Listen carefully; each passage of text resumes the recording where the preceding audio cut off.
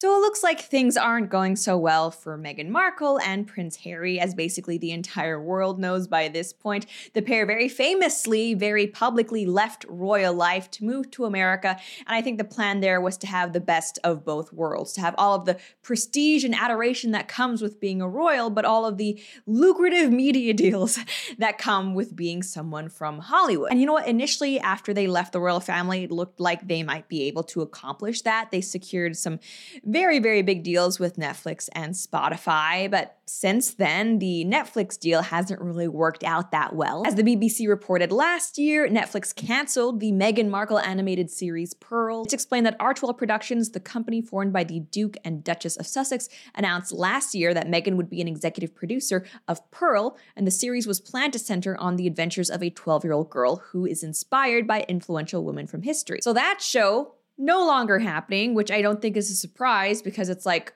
who on earth would be the target demographic for that? Feminist activist 10-year-olds? Maybe. Not only that, but the series that Meghan and Harry did manage to release with Netflix called Meghan and Harry, their little docu-mini-series, I guess, that was essentially a PR campaign in the form of a mini-series. It tried to paint Meghan as just this inspiring, brave, philanthropic, genius actress who very stunningly managed to pull Harry away from his evil, toxic, racist, abusive family. Yeah, well, that was not very well received. It currently has a 19% audience score on Rotten Tomatoes, and heck, even the critic score, that's a 46%. I think that series was so poorly received that now there are rumors that Netflix may not want to continue working with the pair. Netflix reportedly has no plans of extending its multi-million-dollar content deal with Prince Harry and Meghan Markle's Archwell Productions, The Sun on Sunday reported. According to insiders cited by the outlet, the Duke and Duchess of Sussex's bombshell docuseries could be their only output with Netflix alongside the Invictus Games program that Prince Harry has already filmed and remains without a release date. The Sun quoted a source saying, "Beyond the current docuseries and the already filmed program on Harry's Invictus Games, there won't be any more productions." Though granted, a Netflix spokesperson at the time was quoted as saying, "We value our partnership with Archwell Productions and are excited to share Harry and Meghan, the series, with the world. We continue to work together on a number of projects, including the upcoming documentary series, Heart of Invictus." So yeah, I guess there isn't concrete proof that Netflix is gonna scrap Harry and Meghan, even though I think it seems very likely. But what we did find out this week was that Spotify, yes, Spotify has in fact parted ways with the Duke and Duchess of Sussex, as we all know they so love to be referred to as. You see, the Spotify deal was another huge cash cow that Harry and Meghan had secured once they made their move to Hollywood and in the name of privacy started pursuing all of these different media contracts. And the Spotify deal was reportedly around $20 million, which, you know, was not as much as their Netflix deal, but still a lot of money. Well, after putting out, I think, a single holiday special, and I think Meghan Markle's podcast Archetypes over 2 years, it's official. Harry and Meghan won't be working with Spotify anymore, and we also have this now from Human Events. Meghan and Prince Harry are effing grifters, say Spotify employees after Royals' failed podcast. Yikes. I know there are people out there who still believe that any press is good press, but I think it's pretty hard to spin something like that as positive. In any case, we're going to be diving more into this news and what it means for the future of the Harry Meghan Markle brand. But first, I do want to say a big thank you to today's sponsor, Bonner Private Wines. Let me tell you about the amazing extreme altitude wines from Bonner Private Wine Partnership, especially their spectacular 9,000-foot Malbec. It's grilling season, we all know that, and their wine flavors go great with any meat you're going to have. They're unlike any wine you've ever tasted: blackberry, leather, smoke, and a little dark cherry. And what you need to know is that these wines are almost impossible to get on your own. The producers deep in the Andes Mountains, they make a very limited quantity. And today I have an amazing offer for you. If you visit bonnerprivatewines.com/Lauren, you'll not only get wine for over 50% off plus free shipping, you'll also get a bonus bottle of small batch limited production wine from their exclusive wine cellar. So that is 4 bottles for the price of 3. An amazing deal. It's a deal that's hard to turn down if you are a wine lover. So just visit bonnerprivatewines.com/Lauren to claim your bonus bottle and become part of America's most unique wine wine club. That's bonnerprivatewines.com/Lauren to get your wine today. And you know what? Even if you're not a big wine person, this makes an amazing gift for someone who is. Now, Harry and Meghan Markle, especially over recent years, they've had a lot of very negative publicity, and polls show that public opinion of them keeps dropping. And basically what I've heard from Harry and Meghan's defenders, which yeah, there are still some of them out there, is that this is all just a smear campaign because the media hates them due to institutional racism and sexism, and Meghan is so brave and stunning, some people are also just jealous. But what I think is interesting is that you have people here, these Spotify employees, who have actually worked with the couple, they know them, and they're still not fans. So maybe it's not just a coincidence that everybody who seems to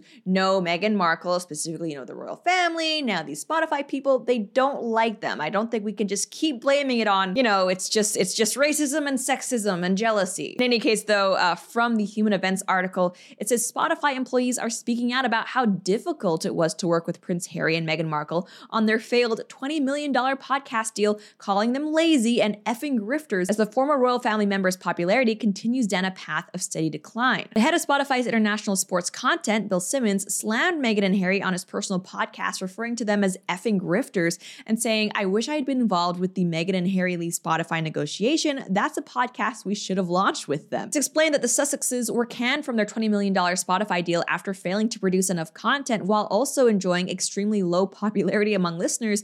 The deal was signed in 2020, and the former royals only produced 13 hours of programming over the span of more than 2 years, the outlet reports. So I know there are people who are going to say it's just hearsay that they are lazy, but I mean, think about it. What we know as fact is that they had a $20 million deal and they spent 2 years but only made one podcast that I think had 12 episodes and then another holiday special. I think it's really hard to justify why there would be so little output if they weren't lazy and or hard to work with. As someone who makes a podcast, I can tell you over the span of 2 years, you should have gotten a heck of a lot more done than 12 episodes and a holiday special. And that's even taking into account how busy Harry and Meghan must be, because it's like, yeah, no matter how busy they are, the fact remains they were paid to do something, which it doesn't seem like they did. But the tarring of the Markles continues. It says Simmons recanted about the time he was forced to work with Prince Harry to salvage the podcast, telling his listeners, "It's one of my best stories. I got to get drunk one night and tell the story of this Zoom I had with Harry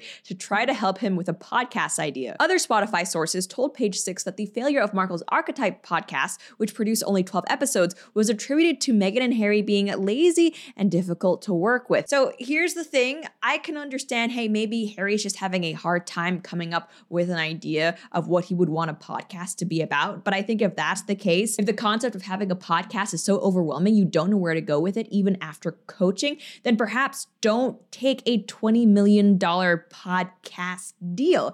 I feel like what probably happened was Meghan and Harry were just so happy to have this money thrown at them, and Spotify is a big brand. It's a really positive association for them to have. They just took it without any thought or concern of actually having to do the work. And this article also clearly refers to the Archetypes podcast of a failure. And I know Markle defenders are going to say, how is it a failure? It was super popular. It was charting on the most listened to podcasts. If you ask me, that all felt a little bit astroturf because yes, Spotify was very, very happy to call the podcast a success. But I mean, let's face it, if people really were flocking to this podcast, there is no way they would have canceled the deal. I mean, they're not canceling Joe Rogan even after all of the flack they get for platforming him. Ultimately, Spotify wants listeners. And even if Meghan were lazy and a grifter and just not hardworking, ultimately, if that podcast was such a success, they probably would have just kept the deal going.